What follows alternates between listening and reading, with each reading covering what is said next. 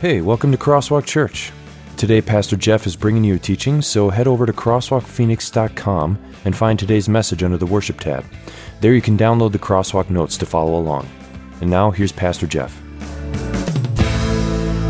I'm going to dive us into Matthew chapter 6. If you have Bibles with you, if you have the Bible app on your phone, you want to get your Bible open to the Lord's Prayer. Jesus is teaching the Lord's Prayer. We've mentioned this several times already, but I'll mention it again. He really teaches it twice. Once, he teaches it when the disciples ask him to teach them to pray. But this is not that occasion. This is a different occasion called the Sermon on the Mount. Jesus is teaching crowds of people here, and in the midst of many other things that he teaches, the Sermon on the Mount is the longest recorded sermon of Jesus that we have in the Bible.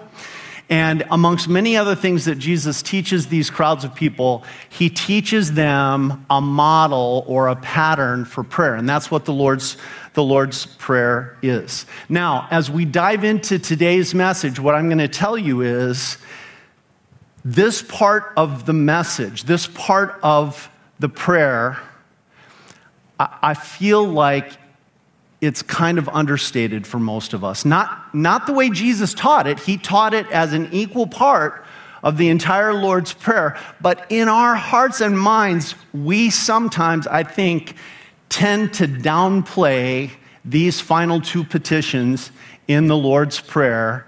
Lead us not into temptation, but deliver us from evil. I feel like if it was us teaching this part of the prayer, it would be like one of those drug commercials that you see on TV.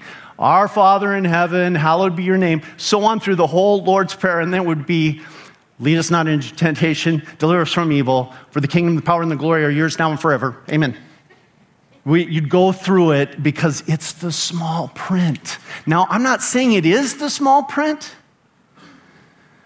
What I'm saying is that sometimes this is the part of this prayer that we find difficult to absorb because maybe this is not why we came to Christianity. When I was 16 years old and I became a Christian, it was because I needed the peace and the comfort. I grew up in a home without Christ. And I did a lot of foolish stuff in those first 16 years of my life. I needed to hear about Jesus' forgiveness, about God's grace. I needed to have that peace and that comfort. And so it's sometimes easy for us to blow up this whole idea of grace and forgiveness because this is the big idea of Christianity.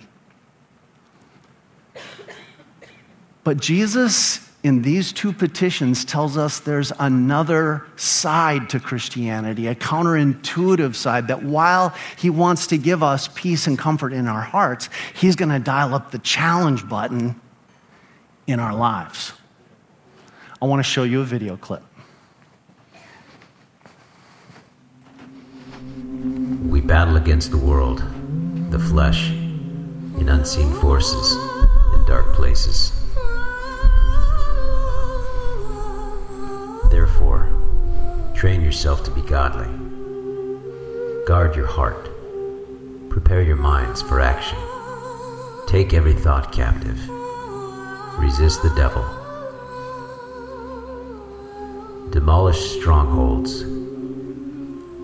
Stand firm.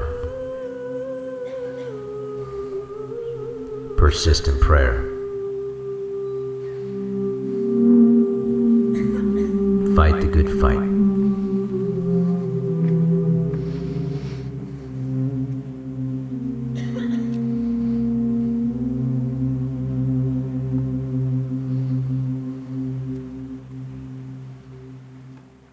When you think of Christian faith, is that the first image that comes to mind, that you just got involved in a major battle?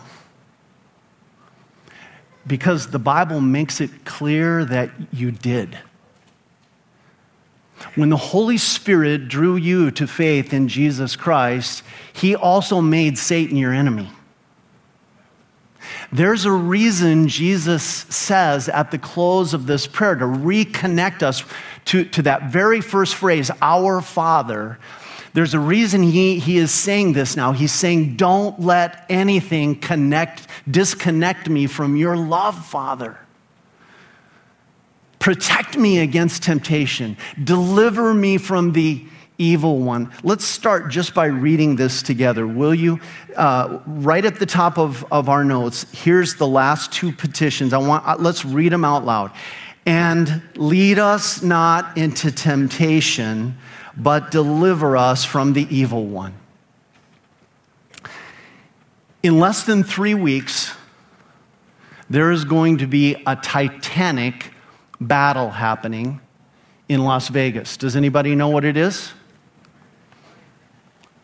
Floyd Mayweather, who has never lost, and he's fought, I think, in 4 different weight classes, and he's never lost once, is going to be pitted against Conor McGregor, probably the greatest mixed martial arts fighter of all times. He hasn't won every fight. He, out of 24 matches, has lost 3 times. But he is an unbelievable UFC fighter and is the current UFC champion. These two are going to go at it. And I here today am inviting every one of you to help train them. I want you to get into the ring, and I'll tell you what, I'll let you choose. You can choose Floyd Mayweather, or if you want, you can choose Conor McGregor. Any volunteers? All right, there's some people that will do it. I love that. It'd be amazing to be in the ring, even if you would get crushed. And I guarantee you there's no one in this room, I don't think, that would not get crushed. Here's the deal. When the Holy Spirit transforms your heart and turns you into a Christian, you just raised your hand to go against the spiritual equivalent of Floyd Mayweather or Conor McGregor. Now, how many of you realize that? How many of you realize today that you got yourself into some spiritual war, that Satan is coming after you? We have to understand this is a part of Christianity that we may not often talk about or think about because we are dialed into the peace and comfort of the gospel, as we should be. Because that is the main message, the cross, the empty tomb, what Jesus has done to win our forgiveness. The fact that every day, no matter how many times you fall, Jesus takes you and picks you back up again and says, there you go, on your way, you're forgiven. Go forth. I love this. Julie and I were in vacation. This is one of the things you can do. After all the kids are gone, you can save up a little bit more money for vacations. We decided we were going to vacation in Costa Rica. Now, let me tell you what word I saw a lot on the highways as we were driving the highways of Costa Rica. It was this word, adelante. Anybody know what adelante means? Forward. Forward. That's what Jesus does for us. He sets us on our feet and he says, adelante, let's go. Keep moving. You're forgiven. You're clean in my blood. Let's move forward. That's the main message. But today, we're going to talk about the flip side of that message, which is that when Jesus does that for us, we've made an enemy. And we need protection against this very powerful foe. Take a look at what it says in Ephesians 6, 10 to 11. By the way, if you want a passage that talks about how to fight sin and temptation and how to gear up for spiritual warfare, Ephesians 6, starting at verse 10, no better place in the entire New Testament. Let's take a look at what it says. Finally, be strong in the Lord and in his mighty power. That's one of the things we need right there to fight Satan, we need to be strong. We need strength. Now, how does that happen? Put on the full armor of God so that you can take your stand against, what are those last words? The devil's schemes. You know what a scheme is? Yeah, it's trickery. It's deceit. Satan is a liar and he is the father of lies. And he will do whatever he can to take you off guard. Do you think Floyd Mayweather is ever going to maybe throw a shadow punch and then come this way? He absolutely is going to do that. I guarantee he will do that. And Satan is constantly doing that to you and to me. Every sport does it. Football does it. Basketball does it. Baseball does it. Misdirection. And Satan is the master of this. He's going to come at you from all sides. He's going to throw the kitchen sink at you because he does not want anything for you but your ultimate death and destruction. Please believe he's real. I pray that every person in this room has not been convinced by our modern culture and society to think of Satan as some CGI fictional movie character. He's real. He's powerful. And as Paul says, he's coming at us with his schemes. And God wants us to be able to take our stand against those schemes. Now that, as we already said, is going to take strength, but it's going to take two other things. And these three things are the things that I'm going to talk to you about today, and let me tell you why. But first, I'll give them to you. First of all, you're going to need wisdom. Second of all, you're going to need humility. And third of all, you're going to need that strength we talked about. Now, here's why.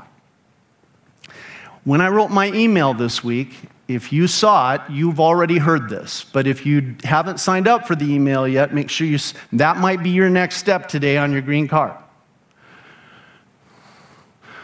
What the email said was I had looked at a survey, and the survey listed the top 10 things that tempt Americans in our culture today, and I listed those out. But that was not the important thing. The important thing was that it also said that 3 out of 5 people have no specific strategy to beat temptation. They have no idea what to do. They have no commitment to doing anything except, apparently, caving in to Satan's schemes. And so I think it's so important today that you walk away, and I hope to give you today some strategies for this spiritual warfare that you are going to be engaged in so that you know how to respond to Satan's schemes. And it's going to involve these 3 things. Let me say them again. It's going to involve wisdom, it's going to involve humility, and it's going to involve strength and power. Let's write this down. This prayer is recognition that we need help. We're not going to be able to fight Satan on our own, no more than we could fight Floyd Mayweather on our own. We need help. We need help against powerful forces, and this requires wisdom and humility. We're going to start with those 2.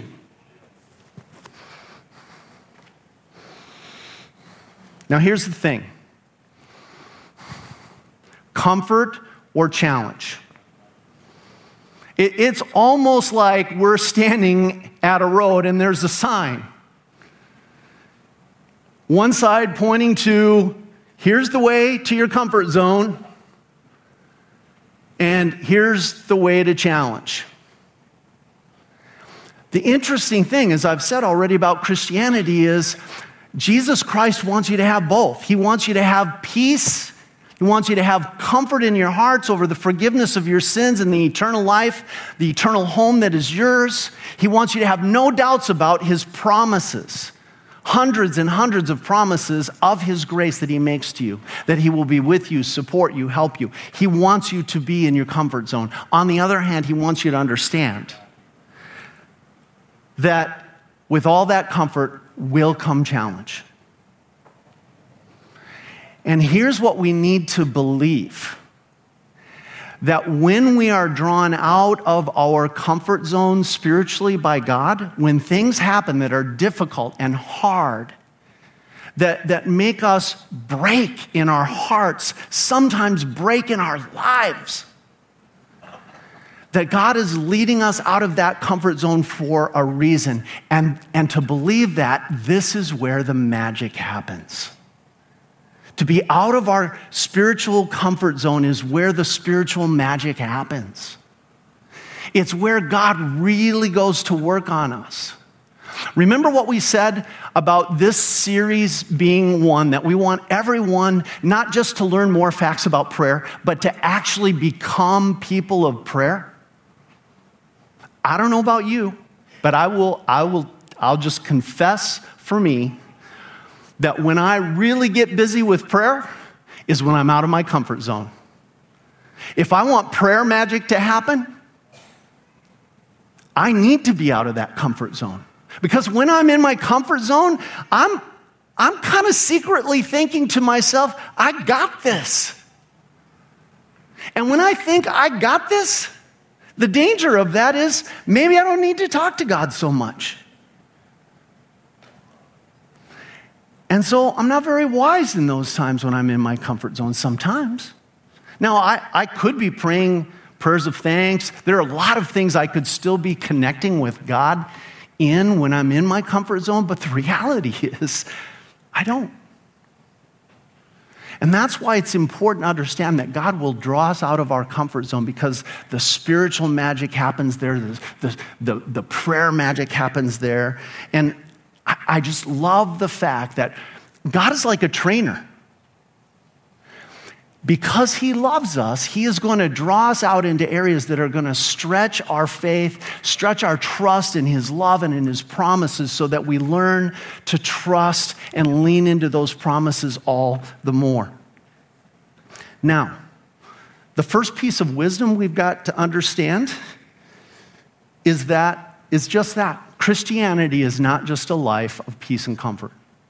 So I want you to write this down, and then I'll go back up to the passage to show you what I mean. God tells us that in our hearts we will have comfort and peace because of the gospel, because of the cross, the empty tomb, forgiveness of sins. We're going to have comfort and peace. But in our lives, as followers of Christ, we will have challenge and struggle. Remember what Jesus told his disciples, or the one guy that wanted to follow him? And he said, foxes have holes, birds of the air have nests, but if you want to follow me, you're following the Son of Man, and the Son of Man has no place to lay his head. If you want to follow me, Jesus said, you must lose your life. That's the way you keep it. Jesus makes no bones about this fact that to follow him does not just mean peace and comfort. It does mean peace and comfort for our hearts, but it means challenge. It means struggle for our lives. Take a look at what Paul says. Remember, this is that passage where he's talking about how to fight temptation and sin. What's that word? Will you circle that word? Will you underline that word? Will you star that word? Say it out loud, let's say it again, our struggle. Our struggle. There's a young man in the auditorium today. He's wearing a wrestling t-shirt. I'm not saying this to embarrass him. I wrestled. You ever want to get exhausted very, very quickly?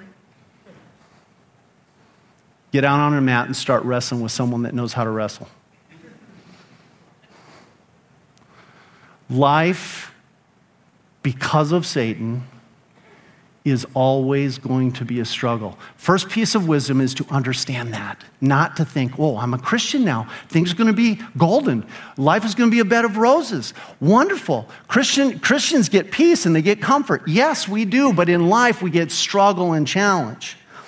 And notice what he says next. Our struggle is not against flesh and blood. Now here's the second piece of wisdom you need.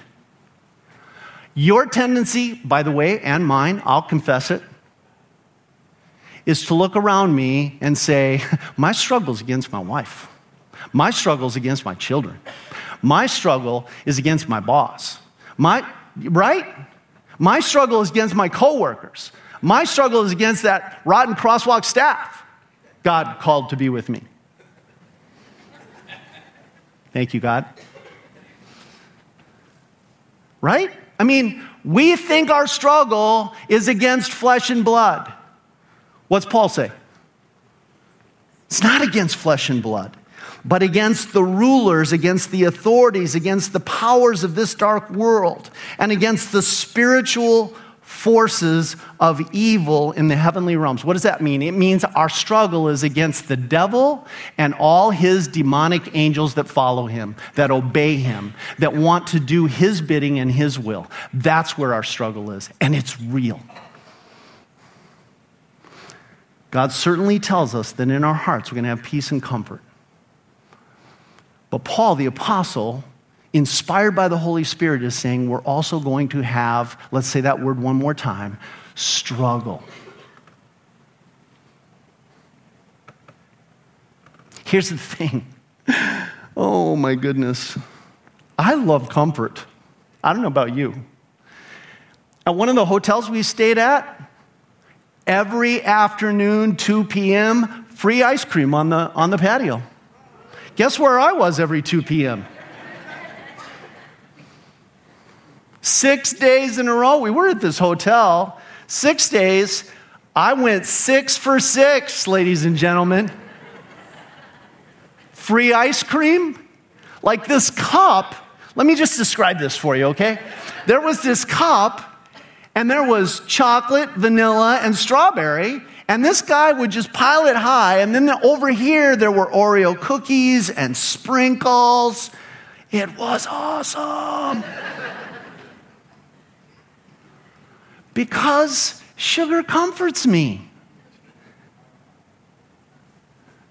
You can tell, right? I delight in comfort. I delight in peace. I most naturally want to follow the signpost that says, here's the way to the comfort zone. I'm guessing most of us are that way. Very few of us sign up and go, challenge me. Make me struggle. Most of us are thinking, why can't life be a little bit easier? Why does it always have to be so tough? Why do I have to go through this and then this and this and this? Why is God piling it on? I mean, that's kind of how it is. Take a look at this passage, 1 Peter 1:15 and 16. Because I'm going to give you another piece of wisdom out of this passage. But just as he who called you is holy, so be holy in all you do, for it is written, be holy because I am holy. Why do I seek comfort? Because I seek happiness. What's my goal in life? I want to be happy. Hey, the Declaration of Independence calls it an inalienable right to pursue happiness. If the Declaration of Independence says it, why shouldn't I be trying for it? But what does this passage say? Does God mainly want you to be happy? Or does God mainly want you to be something else? It's another H word, I'll tell you that. God is calling us not primarily to happiness, but to holiness. Why? Because for God, holiness equals happiness. Because he's a holy God. And he can only be happy when he's being holy. And he knows that ultimately, we're only going to be happy when we're holy. So he says to us throughout the Bible, he doesn't keep saying, be happy, be happy, be happy. Although, actually, he does say that occasionally. For example, this very Sermon on the Mount, blessed are the poor in spirit, all the Beatitudes. Another way to translate that word blessed, a legit way to translate it, is happy. Happy are the poor in spirit. But then when you go through those, you realize that they're all about being holy.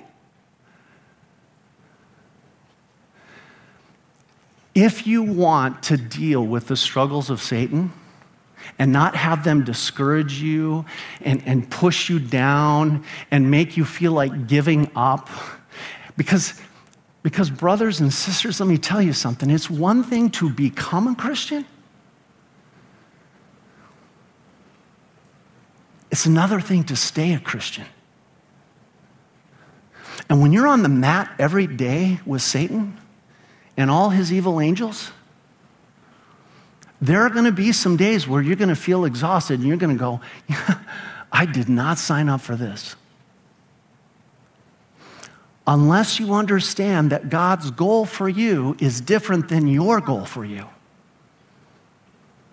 And that a big part of the wisdom of overcoming temptation and sin is to understand that God is doing this to challenge us and shape us and make us more and more holy, more and more sanctified as we go through life. And he uses these struggles and the promises of his gospel dovetailed together to get us there. But we have to understand in our minds, yeah, this is good stuff. God is leading me toward his goal for my life, which is holiness. Because he knows that the more holy I become, the more happy I'll become. I want you to write this down. God wants us to understand his goal for us. We naturally strive for happiness. God wants us to strive for holiness. And here's the third piece of wisdom that you need. Leviticus 27, consecrate yourselves and be holy because I am the Lord your God. Consecrate. That means set yourself apart for God. Dedicate your life to him. Devote yourself. Captain Hernan Cortez. Anybody heard of this guy? Major conqueror in the New World. 1519. He lands in a little city called Veracruz. Anybody know where that is? Atlantic shore of Mexico, beautiful little city.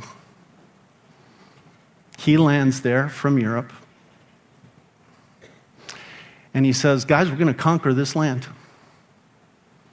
And we're not going back.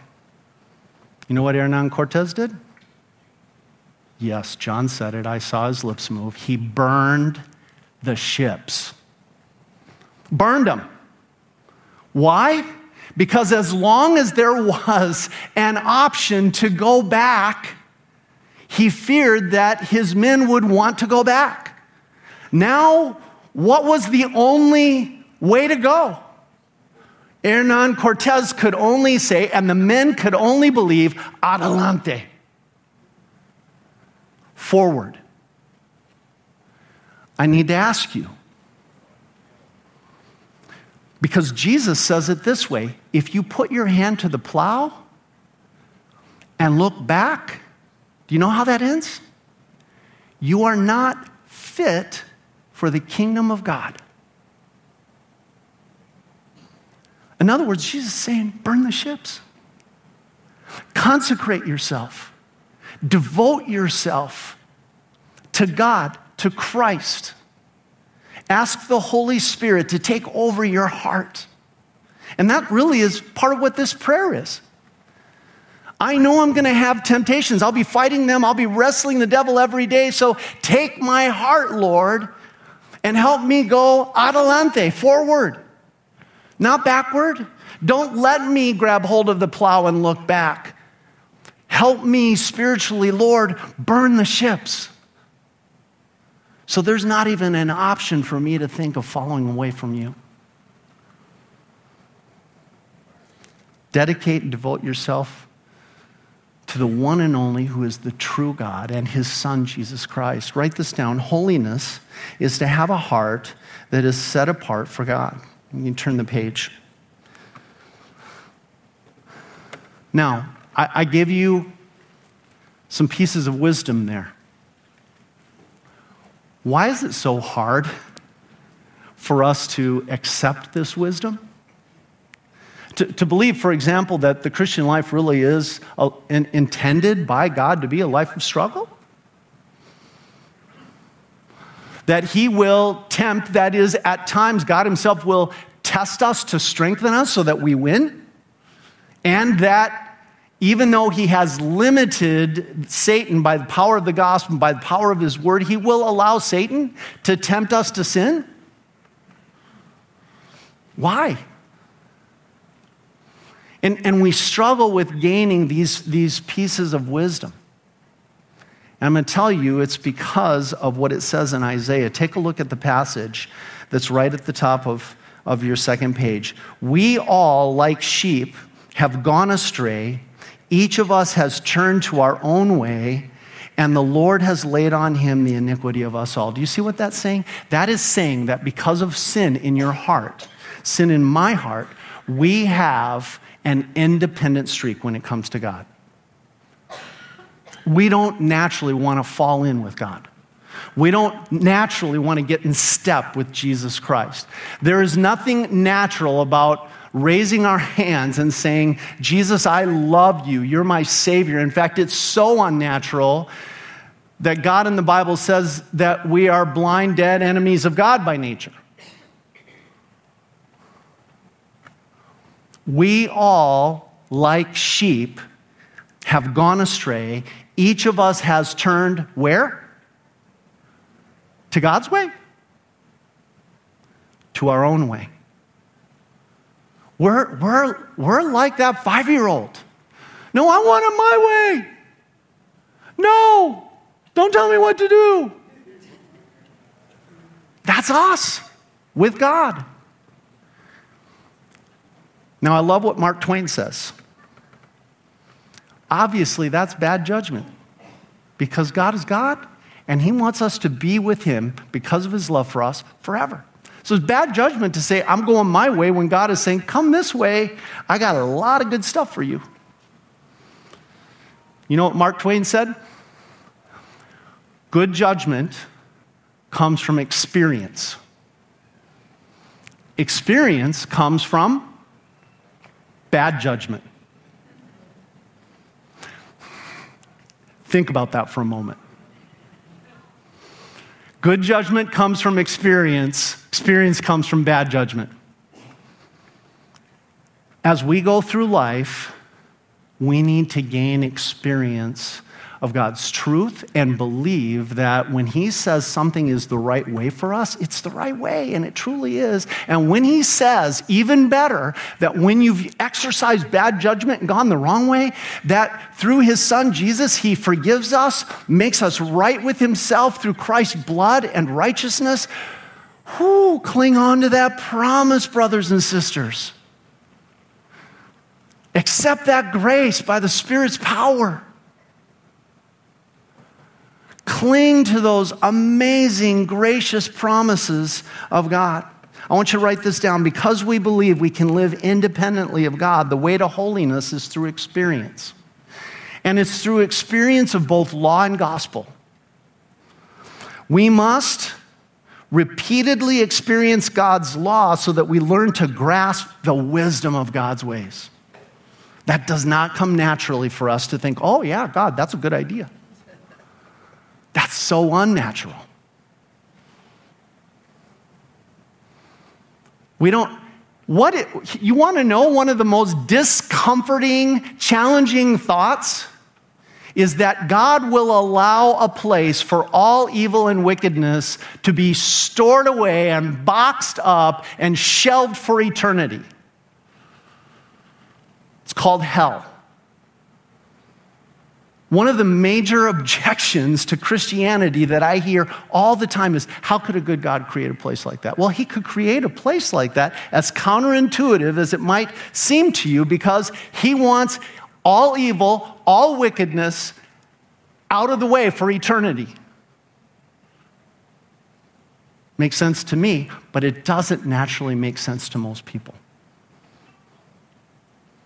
You see, Christianity in every way is a struggle, and it's challenging. And so we need to repeatedly experience God's law so that we understand the wisdom of his ways. Secondly, we must repeatedly experience God's forgiveness. We have to learn to cling to God's promises, the truth of his grace, and the peace that brings us. You know what cool thing happens when you do this? It humbles you.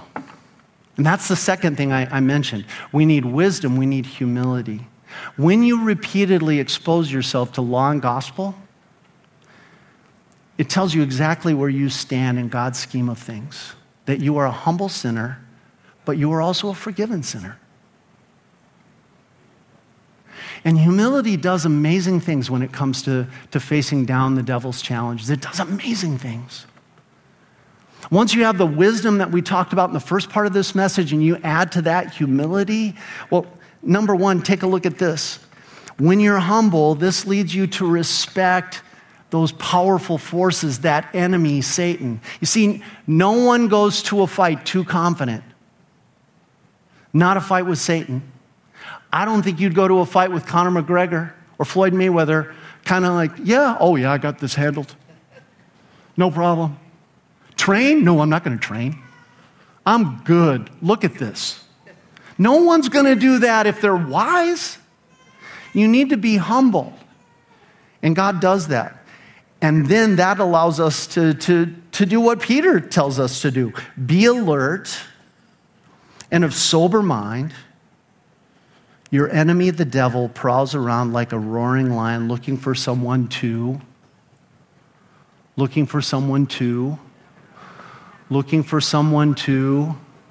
say it real loud, looking for someone to,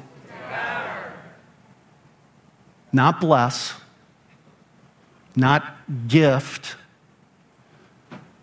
He wants to eat you up for real. He wants to destroy and demolish you. He wants you to die for eternity. That's his goal. We talked about God's goal. Satan's goal is your destruction for eternity. When you're humble, you realize that. When you're humble, you also realize that God has got some pretty smart methods. Like, he's God. What he does is, it's good. And even though his methods can sometimes be a bit painful, they're good methods because they are going to lead us to win. Consider it pure joy, James writes. This is the brother of Jesus. Grew up with Jesus. Knows Jesus probably better than anyone. Consider it pure joy, my brothers and sisters, whenever you face trials of many kinds. You hear that? I'm saying that because many of you in this room are facing trials of many kinds. I don't know what they all are, but you're facing them. What's it going to take for you to consider it pure joy, to constantly be challenged, to constantly be in a struggle, to constantly be fighting Satan and his temptation? James says, consider it not just joy, consider it pure joy. My brothers and sisters, whenever you face trials of many kinds, because you know that the testing of your faith produces perseverance. It's not, for James, just about becoming a believer. It's about staying a believer until you die and enter heaven. And that's going to take perseverance. Write this down. Satan tests us so that we sin. God tests us so that we win. Now, I promised I'm going to send you home with a couple of practical things on how to fight temptation. And I also told you, best place to keep coming back to. So number one tip is keep coming back to Ephesians 6, 10 to 18, and pondering it over and over and over and over again. Maybe that's your next step today. Maybe you're going to write down on that green card, I will reread Ephesians 6, 10 to 18 until I get how to fight Satan. Here's what it says. Stand firm. You don't have to cave in against Satan. That's the first truth. With the belt of truth buckled around your waist. Why the belt of truth? Because Satan is a liar. And what's the only way to fight his lies is with God's truth. Stand firm by knowing what the truth really is from the Bible. That's a tip. Very practical. With the breastplate of righteousness in place. Protect your heart. How do you protect your heart? Knowing that you're forgiven. Knowing that Christ's righteousness is now yours. Knowing that when God sees you, he sees a perfect and holy child of God bought with the blood of Jesus Christ. That's what the cross and the empty tomb do for all of us. Put that on. And with your feet fitted with the readiness that comes from the gospel of peace. You know, every sport does this. They teach a stance. And it looks a little bit like this. Notice the feet. Solidly planted, center of gravity right. God says if you want to be solidly planted, have your center of spiritual gravity right, keep coming back to the gospel, the good news of Jesus Christ. In addition to all this, take up the shield of faith with which you can extinguish all the flaming arrows of the evil one. Lean on God's promises daily. That's another tip for you. Hundreds and hundreds of promises. Learn them, lean on them. Take the helmet of salvation. The battle's going to take place in your mind. Know this. That's where it starts. You need a helmet. And he says the helmet is your salvation that Christ won for you. You're a winner. You've already won. Satan can only try to trip you up. Put that helmet on. And the sword of the Spirit, which is the word of God. When Jesus was tempted in the wilderness 3 times, how did he rebuff Satan? With the word of God. You want to rebuff Satan? Notice how many times we've come back to this? And pray. There it is. Become people of prayer. Become people of prayer. When you're struggling, when you're feeling like the challenges are too much, when Satan is nipping at your heels or worse because he's a lion, be a person of prayer. Pray in the Spirit on all occasions with all kinds of prayers and requests. Guys, I want to close with this thought. No amount of guilt that you might be carrying through life can resolve your past. Please don't let Satan convince you to walk through life guilty and carrying the baggage of your past. No guilt can resolve that. And no worry or anxiety can do anything about your future. The only thing that can resolve your past and take care of your future is God's grace, is a relationship with Jesus Christ, is the forgiveness and the mercy and the love that he extends to you, not just once, but every single day. Drawn down from that cross and that empty tomb. That's how you resolve your past. That's how you go into the future, and leaning into that grace is how you become a person of prayer. Let's pray. Dear Father in heaven, we are so grateful for your Son, Jesus Christ, and his grace. We thank you for the cross and the empty tomb. We thank you for forgiveness, new life, eternal salvation. Lord, help us to put on all that armor so that we can fight Satan. Lord, help us to be wise enough to know that that life as a follower of Jesus Christ is going to have its struggles and its challenges, as well as its peace, its joy, and its comfort. And Lord, help us to be people who are humble. Every day waking up to understand we're going to have to strap it on. We don't have the strength. We can only look to you. We need your help every day, Lord.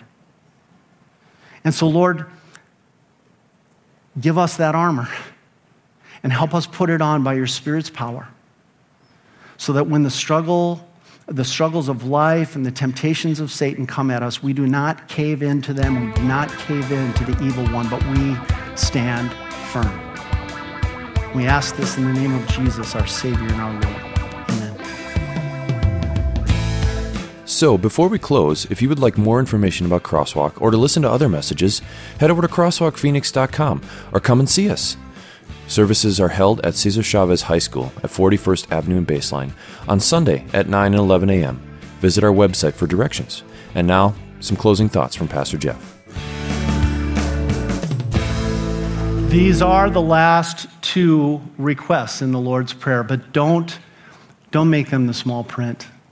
Don't rush your way through them. These are such critical prayers to pray every day, asking for God's help, asking for God's wisdom, his humility, and his strength to fight back against the evil one, against Satan. Let me send you out with the Lord's blessing. The Lord bless you and keep you. The Lord make his face shine on you and be gracious to you. The Lord look on you with his favor and grant you his peace. Amen.